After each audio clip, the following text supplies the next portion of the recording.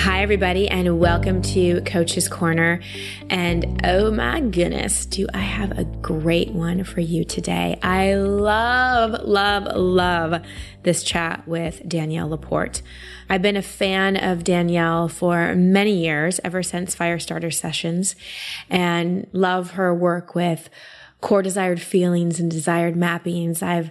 We have mutual friends, so I've gotten to meet her and hang out with her at a couple events. And this last book, White Hot Truth, the book that we're going to be talking about today, I read it so fast. I don't think I've read a book that quickly in years. And as you'll hear me share with her, there were so many pages where I was like, yes. It's so honest and it's so relatable and a must read for anybody on the personal growth spiritual path, because I think a lot of times there's a lot of expectations and a lot of pressure and a lot of kind of darkness and judgment that can go along with things that are supposed to be quote unquote spiritual and growing us. So we unpack a lot of that. You won't want to miss a single word of this interview. If you don't know who Danielle is, let me just share a little bit about her. Danielle LaPorte is an invited member of Oprah's inaugural Super Soul 100, a group who, in Oprah's words, is uniquely connecting the world together with the spiritual energy that matters. She is the author of, as I mentioned, the Firestarter Sessions and The Desire Map, a guide to creating goals with soul. The book has been translated into 8 languages, evolved into a yearly planner and journal system, a top 10 iTunes app, and an international workshop program with licensed facilitators in 15 countries. I'm sure some of you listening are licensed facilitators of desire mapping. And her newest book, which is out now, so grab your copy. There's links in the show notes to both Danielle's website and the book, White Hot Truth. Clarity for keeping it real on your spiritual path from one seeker to another. So enjoy this interview with 2 seekers, Danielle and myself. Danielle, thank you so much for being on the show. Oh, this instant simpatico. I'm stoked. I love it. So I actually want to start by talking about desire, which is one of the many things you've helped so many people with, including me, is really tapping into our core desired feelings. Could you talk a little bit about what core desired feelings are, how to really name them, and then why creating them consistently and experiencing them is so important? Well, another term for core desired feelings would be your preferred states of being. Just like, how do you want to feel the most of the time? And I think if you get clear on a handful of those, so like desire mapping is all about identifying, like I think 4, 5 would be great. Core desired feelings, like any more than 5 for myself, my brain can't hold it, because you want to be referencing them every day. Like I want to be feeling connected or sensual or inspired or whatever your core desired feelings are. So I like 5, but if 7 is your lucky number, do 7. And the idea is that you're going to use those decisions to design the life that you want, that you're going to start living inside then to the outside. So everything you do is about generating those core desired feelings. So then the primary question is ridiculously, divinely simple. How do you want to feel? Mm. And then the next thing is, what are you going to do to feel that way? And sometimes, and this is a distinction, I want to start making more about this. Sometimes that doing is just this internal shift. Like it's just, you're going to change the way you think about something. You're going to up your perception of how much you deserve something. And that's the shift. That's the doing. And then sometimes the doing is, I'm going to pick up the phone. I'm going to take this course. I'm going to run this race. You know, all the stuff that we do. Mm-hmm. Yeah. And in the doing, we can be less addicted to the result, because that's one of the distinctions that has helped me so much, and that I intend to help other people really get, is we're never really chasing the end result. We're really chasing how we want to feel. And I think a lot of people live in when-thens. When I have this, then I'll feel this certain way, versus really understanding, well, you can feel any way you want to feel, like right now, by tapping into one of these doing things, either internal or external, or just by making a choice. You know, one of the spiritual definitions of a miracle is a change in perception. So just by changing how we look at something. And as a total recovering achievement junkie, this was so big for me to get, is wow, like it's not about the result, because I'd get the goal and then I'd celebrate for maybe 5 seconds and it was on to the next thing, because I was really chasing the feeling, not the thing. And to me, that gives us freedom. And, you know, it's been said so many times. It's like, do I really have to say this? But really, success is the quality of the journey. So whatever you're doing, I mean, of course, we're naturally going to have goals, because some things we want to achieve will, you know, help us with like our greater purpose and our deepest fulfillment. Like there are markers we want to hit. It's always going to be that way. But you have to be going after whatever you're going after in a way that is soul affirming. So like you can't fight your way to peace. You can't lie your way to integrity or, you know, you can't fake brand. You can't faux brand yourself to being authentically adored. It's got to feel the way you want to feel every day. And so like in my business / creative process, you know, career, like I just don't do it if it doesn't feel good. Yeah. I get off track a lot. I make compromises where I say, oh my God, I wish I hadn't made that. Yeah. There's times where I'm doing something like, this is not fun. This is not awesome, but I'm going to finish this up because I'm a grown up. But most of the time we run every decision through the filter of, does this feel light or does this feel heavy? And more specifically, are these aligned with my core desired feelings? Like, you know, if for about a year or so, one of my core desired feelings was beloved. And if I wasn't feeling honored and adoring, like if it wasn't mutual in a business relationship, in a contract, it was a no. And, you know, I'd made a mistake in one business relationship where I decided to go ahead. All the red flags were there. Wasn't really paying attention to my core desired feelings. And the decision to get out of it was based on getting clear, recommitting to that core desired feeling. I said, you know, this is not a beloved relationship. We aren't resonating with each other. This is super transactional. We're out. Yep. And giving ourselves permission to honor that and to say no. I think that's one of the hard ones, because we want other people to like us and we don't want to upset other people. But when we're not honoring that, then I think it builds not only disconnection from our core desired feelings, but it can build resentment and it can build guilt and it can build a distrust with ourselves. So it's so much more self-honoring in the moment to be like, this isn't a fit, even though someone may be upset, to really honor that core desired feeling. So much good stuff. Okay, there's so much I want to talk to you about. So let's move on to talking about your latest book, White Hot Truth. I freaking love this book. There were so many times, almost every page, seriously, multiple times on multiple pages, where I was like, oh my gosh, that's me. Oh, wow. Were we at the same retreat? Or oh my gosh. Probably. Or that's exactly what I was thinking, but you just say it in such a poetic way that's just so Danielle. And there's so many truth bombs in this book that I know will deeply resonate with the readers. And one of the things I talk about a lot on the show with callers who I'm coaching is not to approach themselves as a consistent self-improvement project and have so many massive expectations for themselves when it comes to personal growth, because it just reinforces that misunderstanding that I'm broken in some way and perpetuates that inner critic, you know, who tells us we're not enough. So you talk about bringing the conflict between what you call a sincere spiritual aspiration and the addiction to self-improvement into the light with this book. Can you talk a little bit more about that and really what inspired you to write White Hot Truth? I was really tired. I can relate. Yeah, I was tired.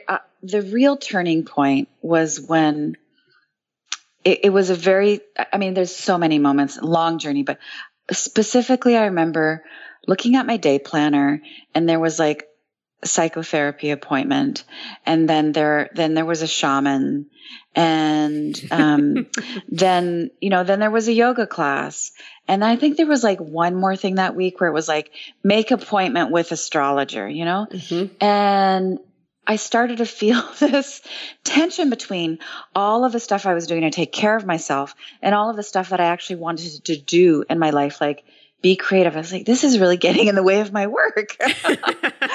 And, now I've gotten clear, and this has been pretty recent. Like my creativity is really what saves me every time.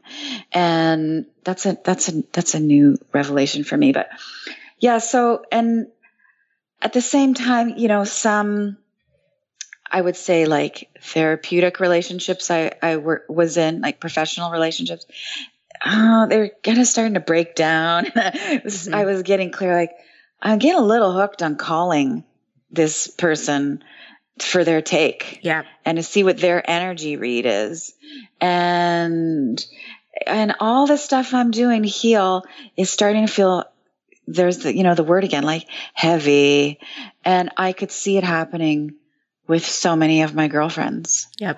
And I just thought, oh, I'm onto something here. Yeah, you really are, because I think so many of us, we have incredible therapy sessions or a yoga class or a great astrology reading. And it's almost like, wow, like the answers are there, and it can become a bit of an addiction.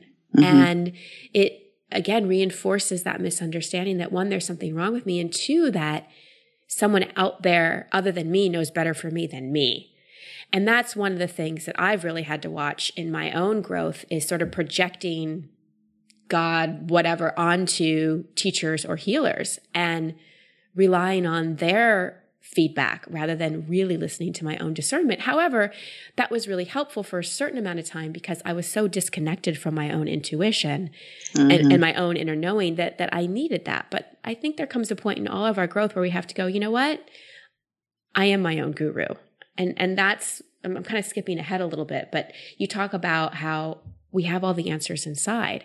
So for someone that feels really disconnected from that and maybe can relate to having a day planner full of shamans and healers and yoga classes and juice cleanses and all that kind of stuff, what are just some steps they can start taking to connect to their own truth? Stop taking the steps. I mean, I'm being cheeky. No, I love it.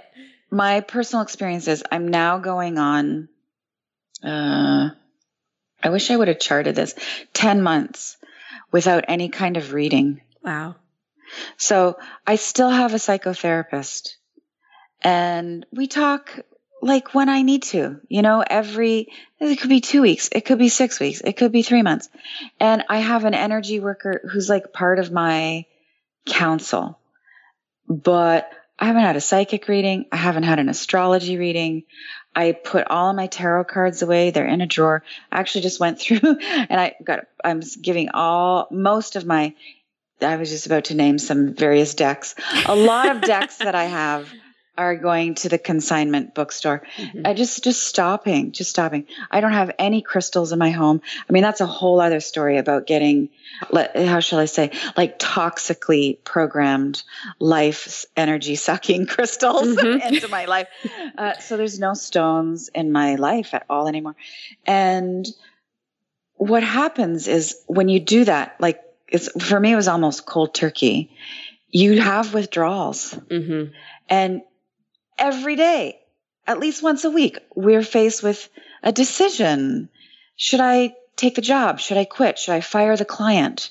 Should I brand this way? Should I say yes? Should I go on the date? Whatever it is. Or, I think a lot of us too, in addition to like all the prognosticative stuff, we just love to hear what could be around the corner. Yep. By the way, it's 50-50. No one's ever really accurate. In addition to the futuristic stuff, it's so comforting, and it's such an ego stroke to hear about how we're wired, Yeah, it really is. When whatever the modality is, to have someone say, this is what you're like. This is why you do what you do, because your planet is in this. And you go, oh, I know. Yes. That's the way. Who cares? Makes sense. Yeah. Who cares? I am this way. Now, at the same, I'm a bit tongue in cheek. At the same time, I will refer to an astrologer again. And I'm now able, I know, I am now able to discern what the gold standard is in terms of esoteric help. So someone that really is reading from the higher realms, not just reading little cracks in my aura and picking up on stuff, there's a much more refined level. And guess what? Very hard to come by. And guess what? You don't find it until you're walking on your own 2 feet. And then the stellar support really shows up. Yes, I so resonate and connect with that, because I was very misled, and I take my own responsibility for that in running to other people for the answers. And when I stopped and really went within and did my own work and found my own inner healer, my own inner coach, like, wait, I coach all these other people. Maybe I should actually coach myself. That might be a good idea. Then there was a break. And actually one big thing for me is my spiritual teacher, first coach, died in a car accident unexpectedly after I had seen her for 12 years of my life.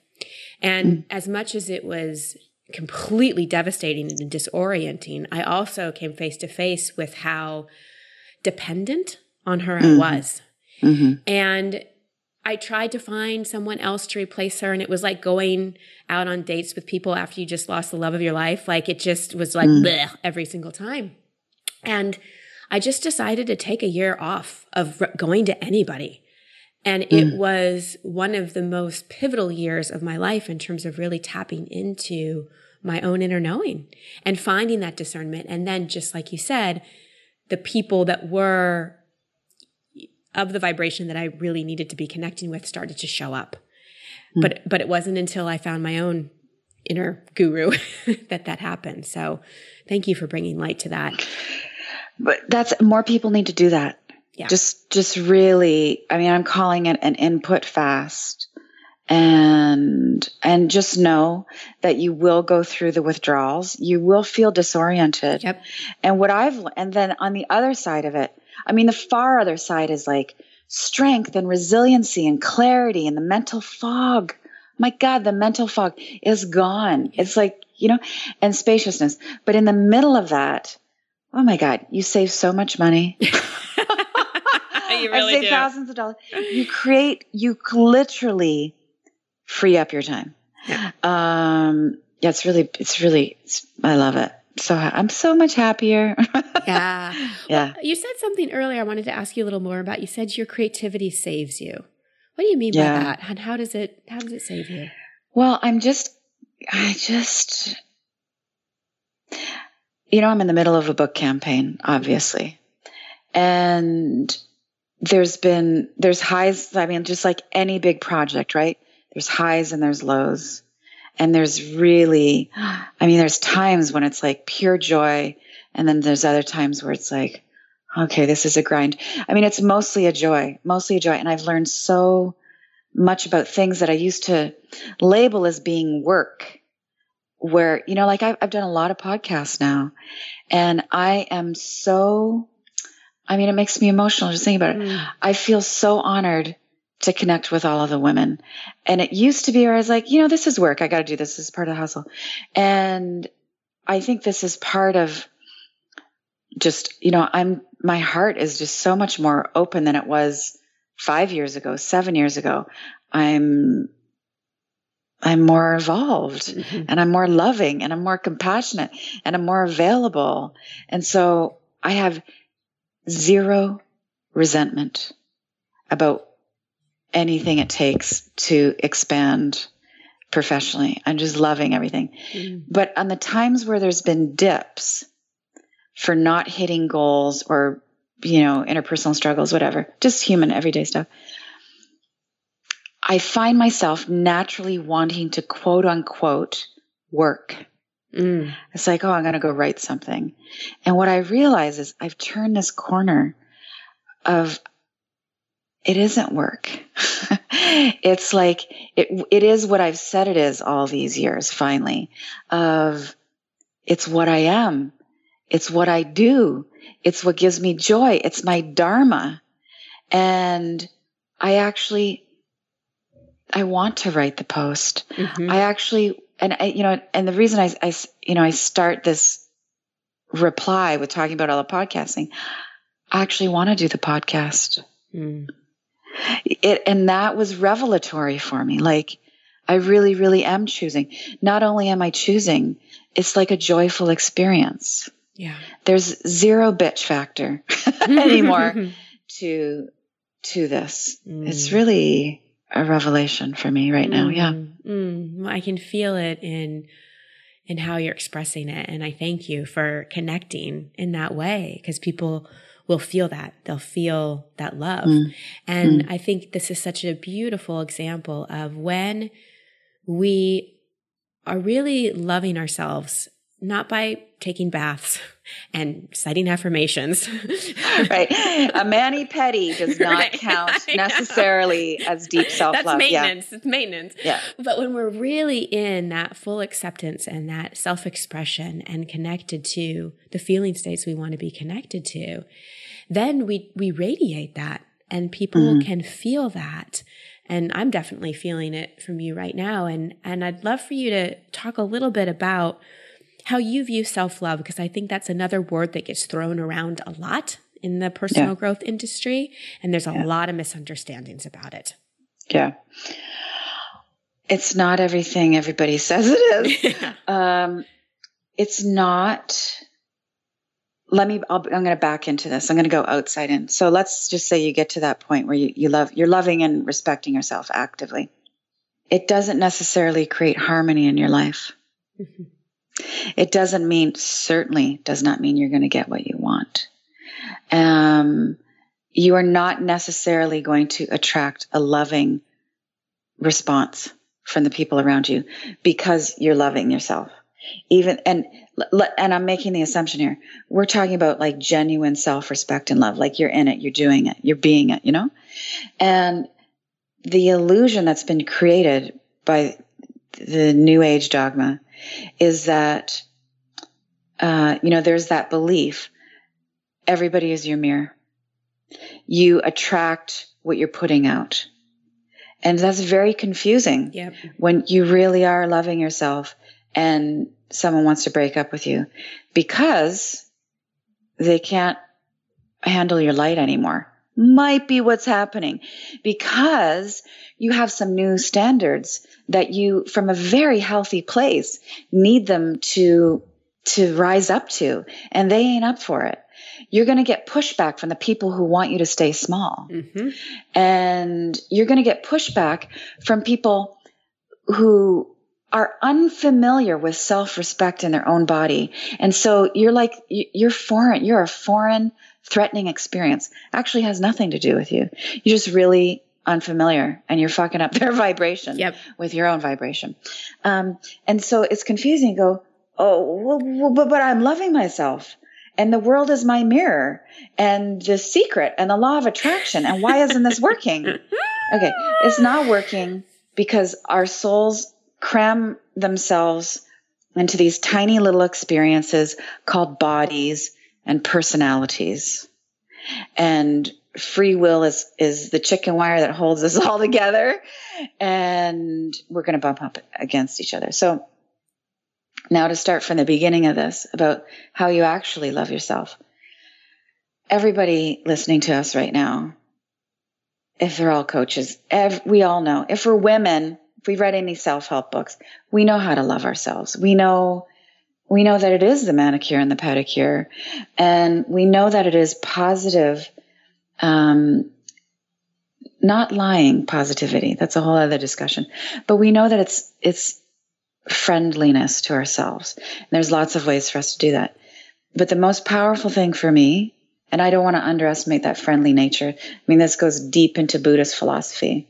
But the most powerful thing for me in terms of self-love is, can I love myself while I'm hating myself? So it's not just saying you did a great job when you did a great job. That's easy. Yeah. That's easy. That's obvious. It's when I did the same fucking thing again. Mm-hmm. And I can't believe I'm a mature, quote unquote, successful individual. I got myself in that same damn situation again. I fell for that shit one more time. How did I do this? How did I do that? Or when I've done something I'm really not proud of, when I'm never mean, but when I've been a little bit arrogant, mm-hmm. and I've created separation. There's sometimes where I know, you get, all women know, we're so intuitive. You know just where to just poke someone just a little bit, just to make them know that you know something about how life works. And that's not good for me to do. Can I love myself in those moments? Yeah, mm-hmm. with some practice. Mm-hmm. Doesn't mean I let myself get away with shit, Sometimes you need to repair a few things. But I can say, Danielle, you're a really loving person. It's okay. It's all right.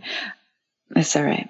And those are medicine moments, really powerful stuff. Yeah, being compassionate with ourselves, forgiving ourselves in those moments. For being an asshole. Yeah. Well, we all can be assholes and jerks and bitchy at times. It's just, it's part of the journey. And I think that's another expectation of personal growth is, I'm love and light all the time. And when you're not, then you judge yourself and you may be love and light outwards to others, but inside you're treating yourself like a piece of shit.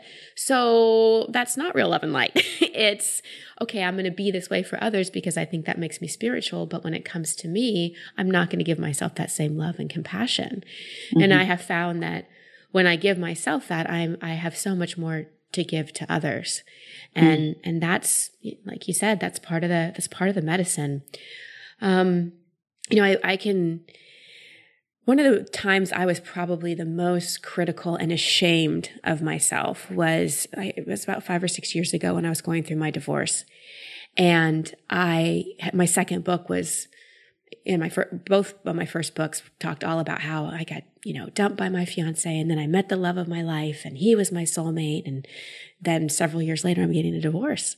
And I felt like here I am, a coach and a quote unquote expert or whatever we want to call ourselves. And I failed. Something didn't work. And it was one of the most humbling experiences of my life. And one where I really had to watch my ego and like how really truthful I was about the experience and the difference between what I was maybe presenting externally versus what I was truly feeling inside. And the more I got real about that, actually, the more connected to people I felt. And I think shame is one of those things that we have to be mindful of in this kind of ascension, because we can focus too much on how we need to look or the image we need to project versus like what's really real. And I know you write about it in the book. Divorce was something for you that was another catalyst on your path and really took you into forgiveness of yourself and of him. Would you be willing to share a little bit about what that journey was about for you and how you eventually got to forgiveness? The journey of the divorce? Yeah. Yep. I was in it for a long time and I gave it everything I had to give and it wore me out. So I can say that, so let's just hold that in the highest place. There's no blame in any of that. I could place a lot of blame. That's a whole other discussion. But it's just like, I tried. Yeah. For lots of reasons, it wasn't working. Yeah. Yeah, period. And I did a lot of things in the name of being ... more spiritual, more loving, more tolerant, more yoga, it must be my family of origin stuff. Maybe I need more psychotherapy. Mm-hmm. Maybe it's his family of origin stuff, and I need to be more compassionate and understanding. I certainly need to make some changes and improve. How could I ask him to make changes and improve? I need to be more patient. I need to be more Buddhist. I need to meditate more. I need to go to one more fucking workshop. I'm going to drag him to workshop. You know what? If I could just get him to read the self-help book. Oh, he's not going to read it? Okay. I'll highlight it for him. I'll highlight the paragraph. I feel like you're in my head. Yeah. I would highlight things. First, I would highlight them sort of surreptitiously, like, hope he noticed that I read that line, put a little heart next to it. And then I'd be just like, I highlighted this chapter, just read that. And then I would read him paragraphs. Mm-hmm. All thinking, not just is there something wrong with him, something wrong with me. Yeah. And I felt, oh, this is a really dramatic statement. I felt evil for wanting him to change, for it not working. Must be something wrong with me. I mustn't be that loving. Yeah. Yep. So all that, yeah, it really made me tired. Yeah. And the turning point for me, I mean, we split up. We were about to sign divorce papers. I bought another place. We were apart for a year, and we got back together and remarried, and split up. And the turning point for me, the second time around, was I would have what was called, and this was a very helpful label for me at the time, what was called situational depression. Mm-hmm. So the way it most often played out is I would end up in bed for a day on the weekend. I could not move. And usually it was, I was triggered by a fight, or it was always triggered by a fight. And it was like, it was yet another weekend of that. And my kid was downstairs having a not great lunch. Mm-hmm. And I just thought, fuck this. This is affecting my parenting, not to mention my joy, my body, my soul, my career, my creativity, my adrenals, my life, my karma, my dharma, my existence. I'm gonna end this.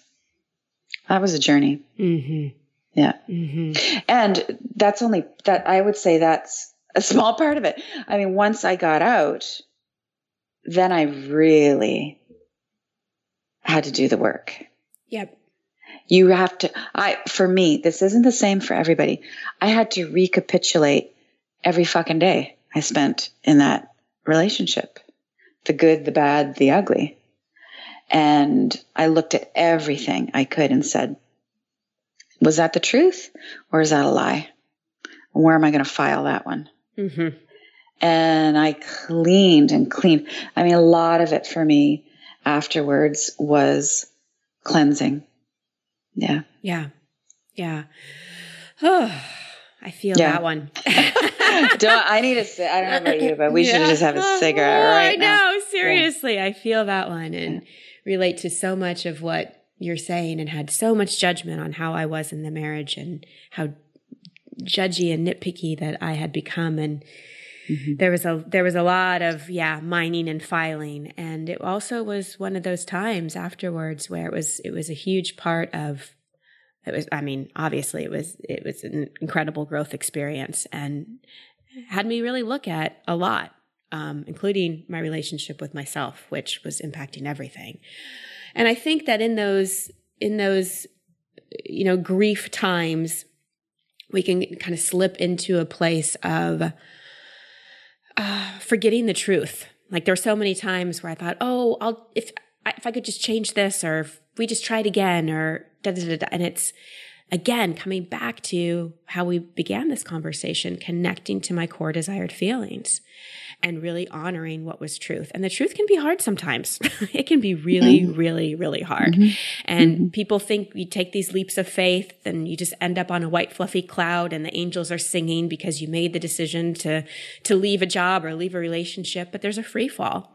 There's a free fall in that time. And that's where all the juice is. I wanted to shift gears just a second as we're wrapping up here to talk a little bit about the sort of expectations of what it is to be spiritual. And one of the things that you write in the book that I love is, I will not in any way torture myself to ascend, not even if there's an app for it. Love that. And there are. Did you know that? Oh, I'm sure there are. There are plenty. So let's break this down. What is all this pressure about you have to be vegan and juicing and meditating 20 minutes a day and have the right crystals? Like, can we just let that go? Yeah, let's do it. Everybody just exhale. Get over it. Didn't you write something? I saw something on your site. Just get over it. Get over it. Yes. Move on. Yes. Well, yeah, it's like a spectrum of comparing ourselves. So a lot of us through coaching and being coaches can get to this really, truly healthy place of self-esteem where we're not comparing our success or our brand to anybody else's. We are who we are. We're rocking it. We love it. But then there's this more subtle, sort of insidious thing where often subconsciously, unconsciously, we're comparing our spirituality to somebody else's spirituality, our practice to theirs. Really, we're comparing our goodness to somebody else's goodness. And I really noticed that on my own path. And, was I eating clean enough? And all my vegan friends, I was feeling so guilty. And was I meditating long enough, deep enough, clear enough, expanded enough? And I mean, I knew I knew instinctively that those various modalities, like, I know that meditation needs to happen. I know that that's best for me. I know that I need some form of sacred body movement. That might be jogging. It might be dance. It could be yoga.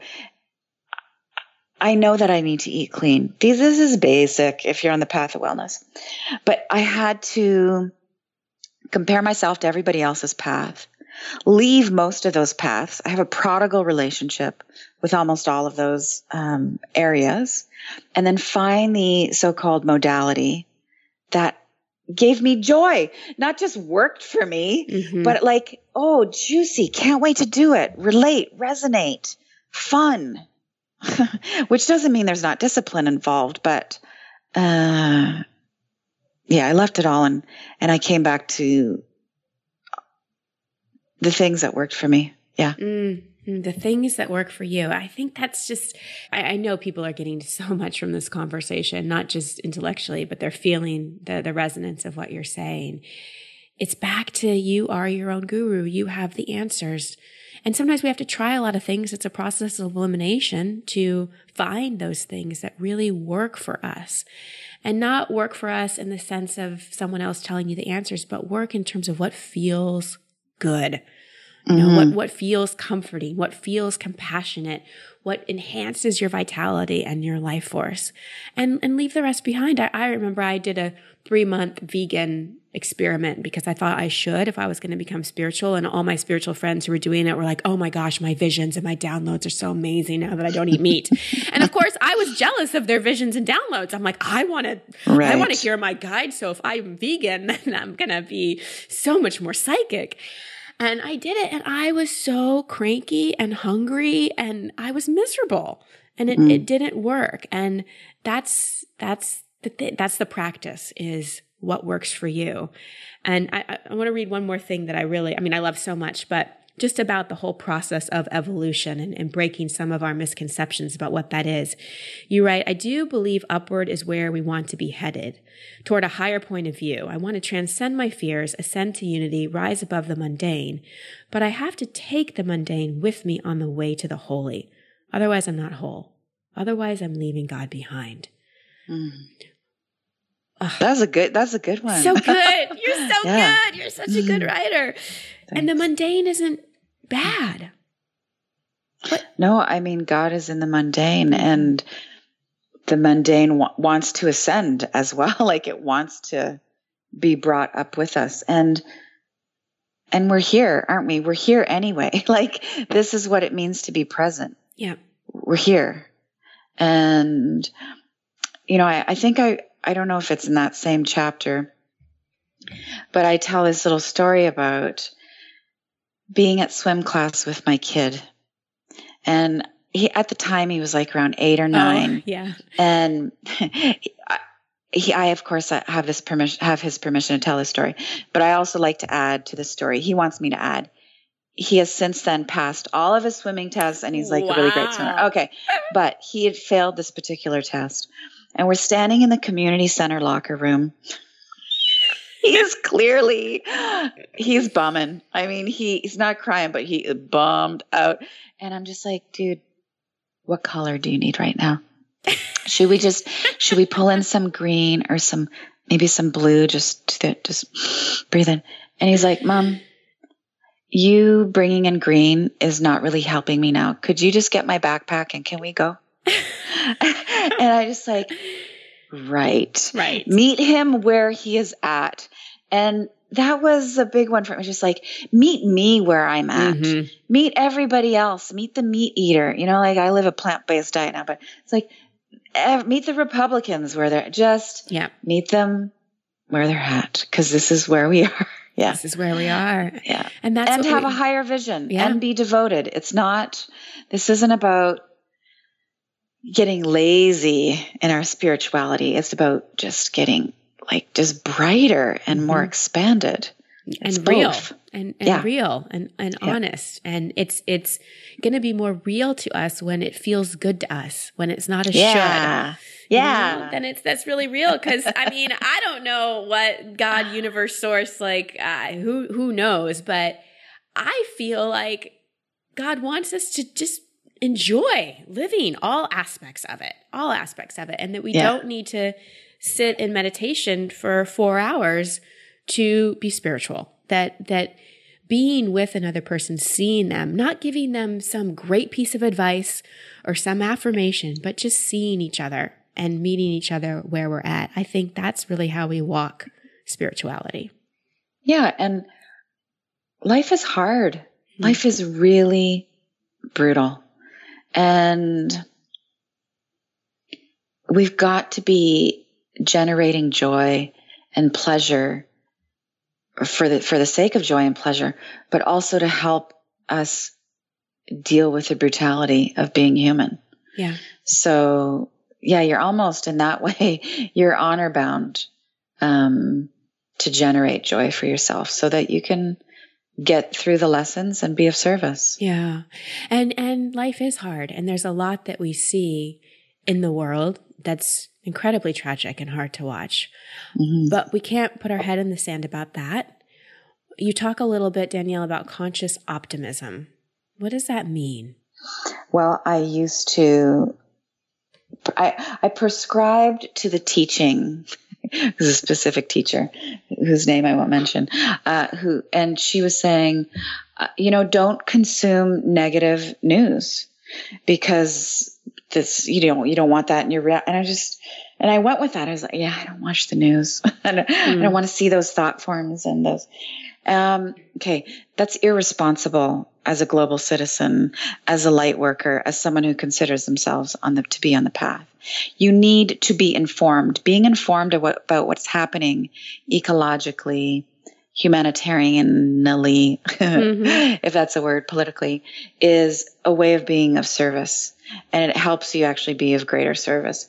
Now, the catch, this is another discussion. I mean, the catch there is about the kind of information we consume and fake news and lies and conspiracy theories and all of that. But that's actually neither here nor there.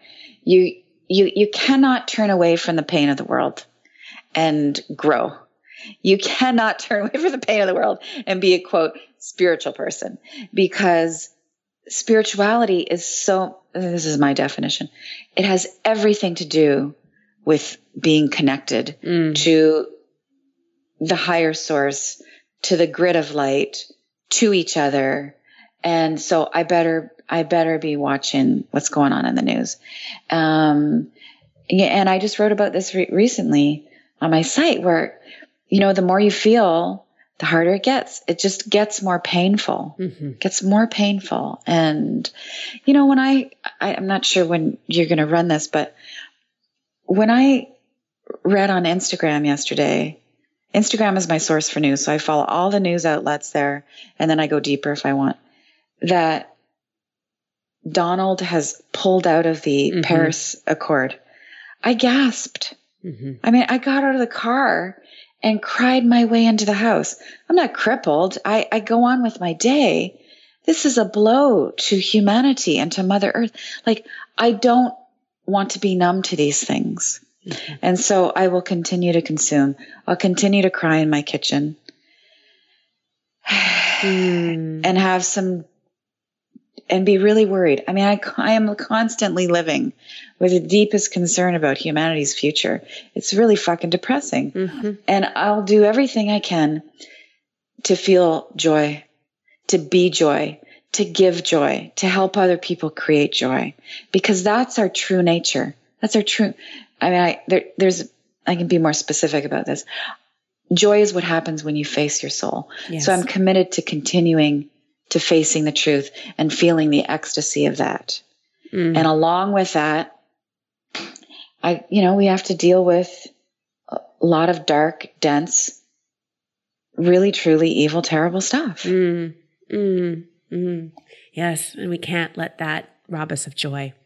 Yeah. Because we've got, There's both. There's both. This is a good one. You're great. You're great. So much amazing. I don't even know what to call it. It's truth. It's inspiration. It's just real. So thank you for bringing so much light to this topic, and for giving all of us like a permission slip not to be overachievers when it comes to personal growth and spirituality. Yeah. Well, thanks for knowing your stuff. And I can, it feels to me like your community is really engaged. And I really hear people listening. So they are. Yeah, this was great. Thank you. They are. And everybody, there will be a link to where to grab the book in the show notes, called The White Hot Truth. And you also have a book club that you're doing with this, right, Danielle? Yeah, I'm really stoked about the book club. So the idea is, you don't need the book to go buy the book. That would be awesome. But you don't need the book to participate. So I think it's every other week, I'm doing a Facebook Live, and we're going through the topics, but you don't even need me. There's questions at the back of the book, or you get them free on the site. And I want every gender to be getting together, but mostly, I want chicks getting together in their living rooms, having conversations about what is meaningful to them. And I think we need to intentionally get together more, more than two of us in one place, and talk about deep stuff. Agreed. There's something so magical that happens, especially when a circle of women come together and talk about what's meaningful to our hearts. And although you said you don't need the book to participate, everybody get this book. It's so good. I read it in basically a day. So all the links will be there. Danielle, thank you for the work that you do. Thank you for being real. And thank you for bringing our awareness to the white hot truth. Mutual. Yeah. Thank you. Love to everybody. Thanks.